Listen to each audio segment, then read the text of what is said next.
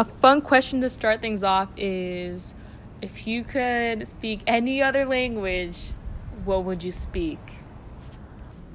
I think if I could speak another language besides English, it would be Italian, because I have a very unfetchable dream of living in Italy, and I would need to be able to speak Italian to really live there. So I think that would be cool. Or Spanish, because that would be really beneficial. But if we're talking about just for fun, it would be Italian. If I could speak any other language, it would be, I don't know, French, because I want to go to Paris and watch Ratatouille. But if I was super into my culture, I would try to figure out which, I don't know what it's called, but the native language that I'm supposed to speak. I don't know if my family ever actually had that, but it'd be cool to figure out if I did and try to figure it out. Because I know that in Mexico, there's a lot of dying native languages. Alright, if I had to pick any language that I could speak, I think I would go with Japanese. Just because I really want to go to Japan, and I feel like that would be very hard. Because it's so different than English or Spanish. It's not rooted the same way, from what's called Latin language. It's not rooted from that same basis. Totally different. So I feel like that would be hard to accomplish. But I would really love to know that language. If I could learn any language instantly, I would probably go with Norwegian, because all of my relatives on my mother's side are Norwegian. And when we're at family gatherings and stuff, they pretty much speak exclusively in Norwegian to each other. And I always feel like I want to know what they're saying. Are they saying inside jokes and stuff? But in a more practical standpoint, I would say that Spanish would probably be the most useful to me, because there's so many places in the United States where having both English and Spanish is super beneficial to being a teacher. Hello and welcome to Oh Yes with Yuli, Sarah, Olaf, and M. Hello, this is M, and this week's theme is going to be translanguaging. First, we're going to start off with answering some discussion questions, and then we're going to have Yuli talk about her personal experience as a bilingual student from a bilingual school, and then we're going to have at least one interview with a teacher from a bilingual education school. Hi everyone, it's Sarah. I wanted to ask Yuli about her experience in a bilingual school. Hi, so to start off, I went to a bilingual school in the northern suburbs, and so what my day usually looked like was starting off with Spanish. We would do language arts and writing, and I believe one STEM class, and we would go to lunch and then come back and we'd speak in English and finish off our day, and that would include another STEM class plus our gym, art, music, whatever we had for that day. We'd do that in English. What I remember the most was if you spoke English during your Spanish time, your English time after lunch would be revoked, and you would only be able to speak in Spanish again. And it was kind of a reward to be speaking English. So, because we were I don't know, we kind of liked speaking English more than Spanish. Most of my teachers were white, but they all knew Spanish fluently, and they all communicated with their parents in Spanish or in English. They would do the double-sided paper where one side was in English and the other side was in Spanish, so everyone would be included. And what I liked about this system was that our parents, even if they spoke Spanish, they were allowed to come into the classroom and read to us in Spanish, because that was something we were learning. So everyone's parents could be involved in this. One of the biggest things that I struggled with was grammar and how to write, but in languages or reading or speaking, I never really struggled. So would you say that your classroom experience used translanguagism, or did you have to code switch most of the time? I would say that in my experience, it was a half and half kind of situation. Some students who didn't know Spanish fully, we would try to help them and collaborate using translingualism. But in Spanish, we would also, I guess, do some translanguaging, I guess. The only time we would get in trouble is, like, if we were speaking the wrong language at the wrong time. And that would, like, we would code switch in front of the teacher, which I think is, like, kind of funny. Do you think you would have been able to learn easier or, like, improve your writing if you were allowed to make connections between your languages at the same time rather than them being isolated? I think I definitely would have done better if we used the translingualism in our writing and the structure of languages, because right now I'm actually taking a linguistic class for Spanish, and I'm, like, actually starting to understand the different rules specifically between English and Spanish, and I think that's actually improving my writing right now. Do you think that if you were allowed to speak whichever language you wanted freely, that most students would end up only speaking one language? So for me, I would probably continue speaking in English more, but if I was, like, a child, I'd probably be talking more of Spanglish. I think it was more popular in my school to speak in English because there were, like, a lot of English speakers in my bilingual class, so we wanted to help them connect with us. But I think it's really interesting, actually, that in my bilingual school, we thought of ourselves as more popular than the other half, which is only English, because, I don't know, we seem smarter or whatever. And it was really interesting because the white students really wanted to be like us, so we would pretend that they were also Hispanic and Mexican, and we would, like, just, like, have fun, like, eating different foods together and, like, speaking Spanish more. But if we were, like, in recess, we were, like, pretty much speaking English. So and as an adult, I think I would also be speaking English way more than I would Spanish, because when I think about Spanish, I connected to my family or, like, different cultural settings, and I'm just not comfortable speaking in Spanish because I have, like, less vocabulary words than I do in English. I'm wondering if we all think that we can use translanguaging in our classrooms, even if we're going to be, like, a bilingual teacher or not. Is anyone going to be a bilingual teacher? So this is and I actually want to be a bilingual teacher. I already finished my minor in Spanish, and I just gotta pass the test at this point. But I think it's necessary to use translanguaging in the classroom, because I feel like there needs to be that connection and that bridge between both languages, and I feel like that's only gonna happen in a healthy way through translanguaging. Because I feel like code switching is too harsh and too socially out of context, I feel like translanguaging and showing students how to use both languages and learn how to use them based off the other language puts both languages at the same value and importance rather than having one over the other. I think in my case, as someone who only speaks one language and won't be, like, a designated bilingual teacher, but will be, like, possibly an English teacher or social studies teacher, I can still use translanguaging in my classroom. And I think it will be important for me to kind of, like, utilize some of the tips that were in the video from class, just, like, creating an environment where students can use their languages, like, fluidly, so that they can construct meaning just in the best way that works for them, because I feel like that's what's most important at the end of the day. Like, their writing doesn't have to be perfect at first, especially if I know, like, a student is still, like, learning English alongside another language, even if I'm not helping them with that other language. And also just the idea of, like, kind of giving up control over the language that is spoken in my classroom, and just, like, learn alongside of them and learn how to help them best, and let students that speak the same languages kind of, like, guide each other and explain things in a way that works for them. And hopefully I can kind of talk to them about that so I can use it in the future too.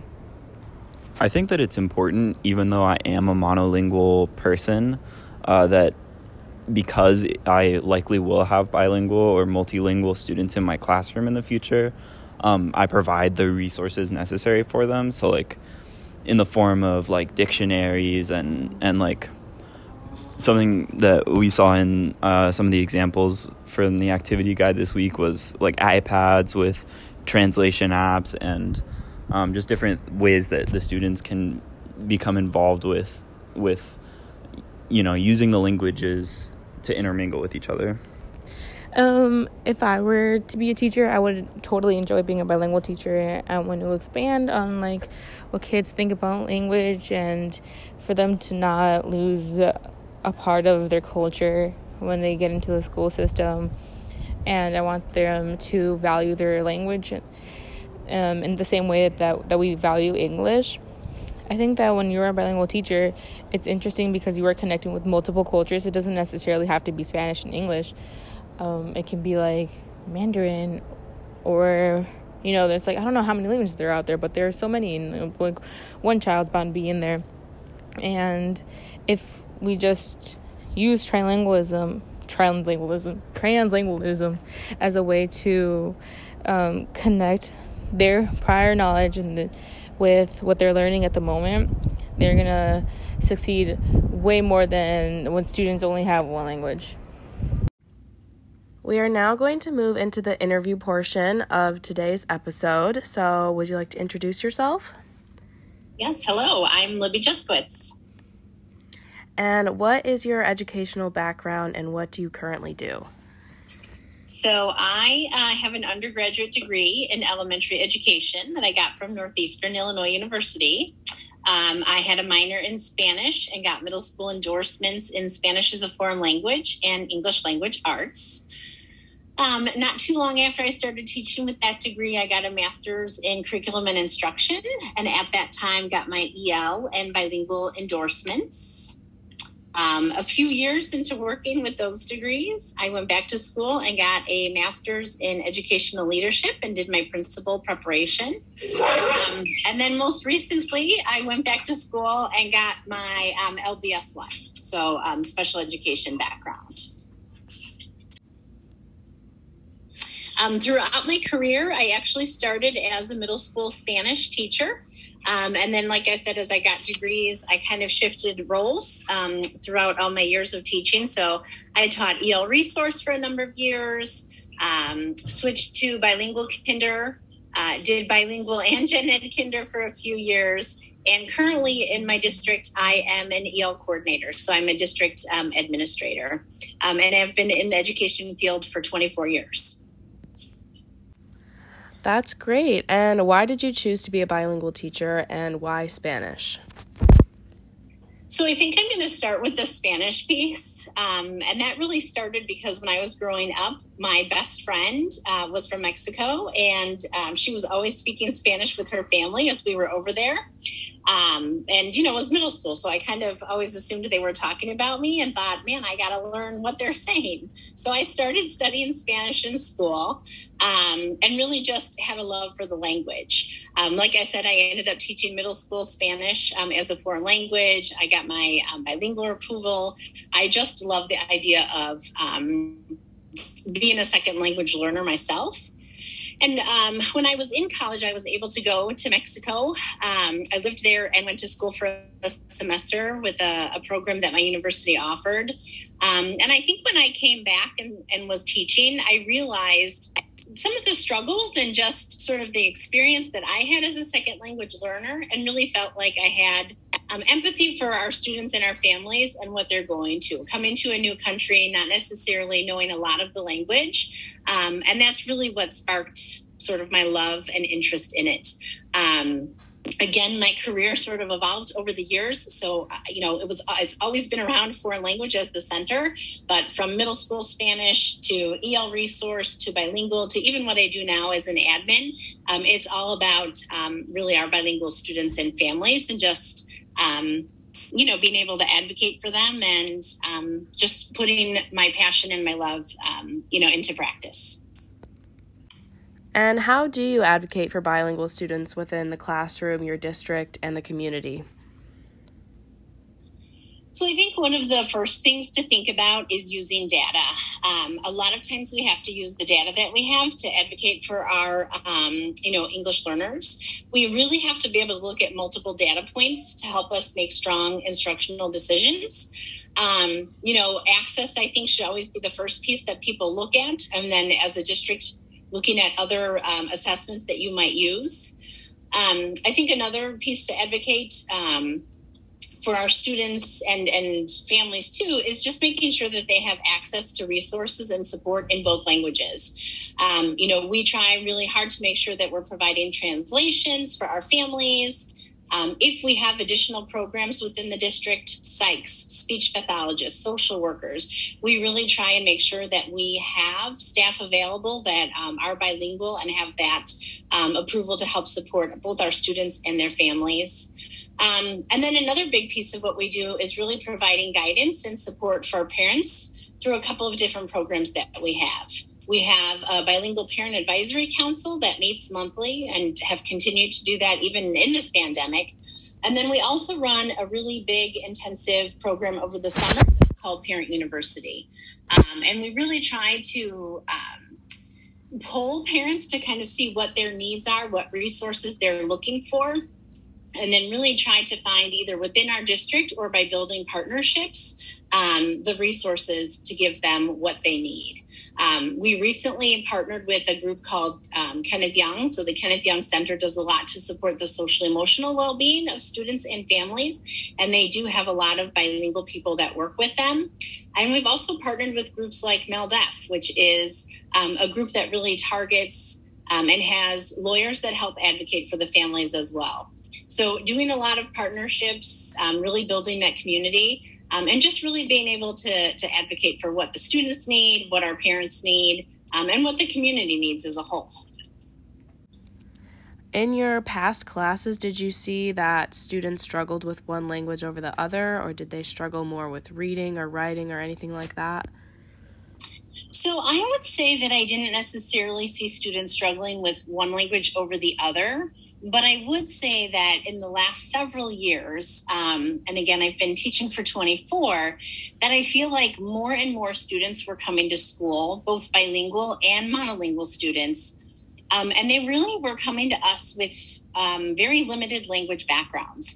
I think in the age of technology, a lot of kids are not necessarily naming as many items or not having as many conversations. And so I do just think in general, students don't have as rich of a language background as they had in the past. As far as sort of the domains develop, when you think about the language domains, writing typically is the last domain that develops for our students.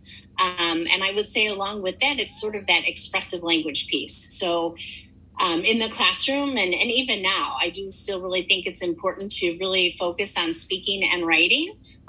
They're just areas that need a little bit of extra care and attention to, really help students develop those last two domains. Would you say that your class or past classes utilized translanguaging, or did you separate the languages? So I think translanguaging is something that does happen naturally. Students tend to use both languages when they really want to express their thinking, or if they want to share their ideas, or even sometimes to access resources. Being able to provide both languages to students so they can access the content has been really helpful. I would say along with that, though, we did structure the school day to support both languages. So there were definitely some areas that we taught in Spanish. And then there were some other content areas where we really had to use English. All of the programs that we have currently in the district and in the past are all transitional bilingual programs. So ideally, all of our students were working on really being fully immersed in English and being ready to fully use English by third and fourth grade. And really translanguaging just helps them kind of get there and develop at their own speed. So being able to access both to gain information or to share information is just really a helpful tool. Have you ever had to step up to help students or families that are bilingual in ways your school's program could not? I would say we always have, but with this pandemic this past year, I really feel like went above and beyond. I ended up doing many home visits, really supporting families with some of the technology pieces, bringing them hotspots, helping them set it up, helping them access some of the online and digital pieces. Our families weren't necessarily prepared for going to at-home learning, and I ended up going to a lot of houses just to support families in any way that was possible. I think the other big piece is that we also need to advocate for students around special education. I think sometimes there are still some teachers that may want to push students to the special education route when really it could be a language issue.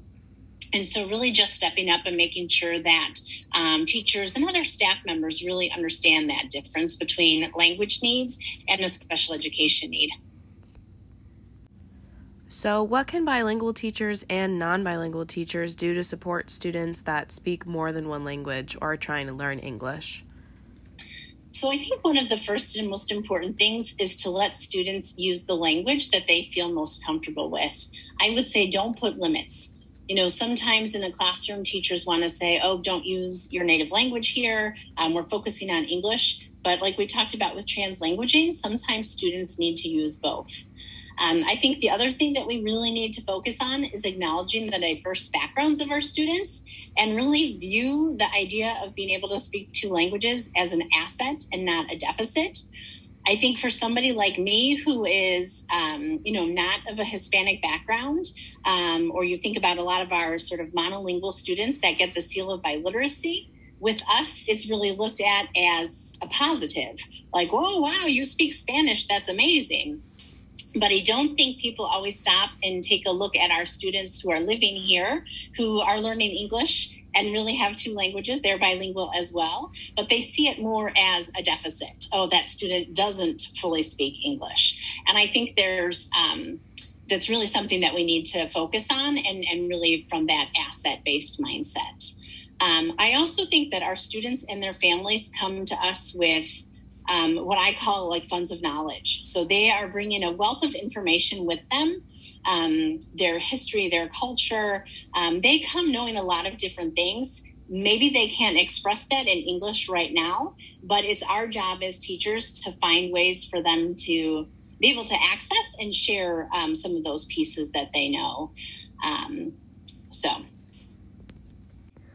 That's all really great to know. And lastly, what advice do you have for future bilingual teachers or new teachers in general? I think, one of the questions talked about being an advocate, and I think bilingual teachers and all teachers really have to think of themselves as advocates for their students. I think bilingual teachers especially, because bilingual education is not the norm, but it is so valuable and it's such an important support for our students and their families. I would say the other piece of advice that I would give is to spend time developing relationships. I think you would get that time back twofold. It's just so important to know your students, know your families, and like I said earlier, knowing your data too. It's going to really help you in the long run. That's all really great information. Thank you so much for making an appearance on our podcast. Thank you so much for having me, and I wish you all the best.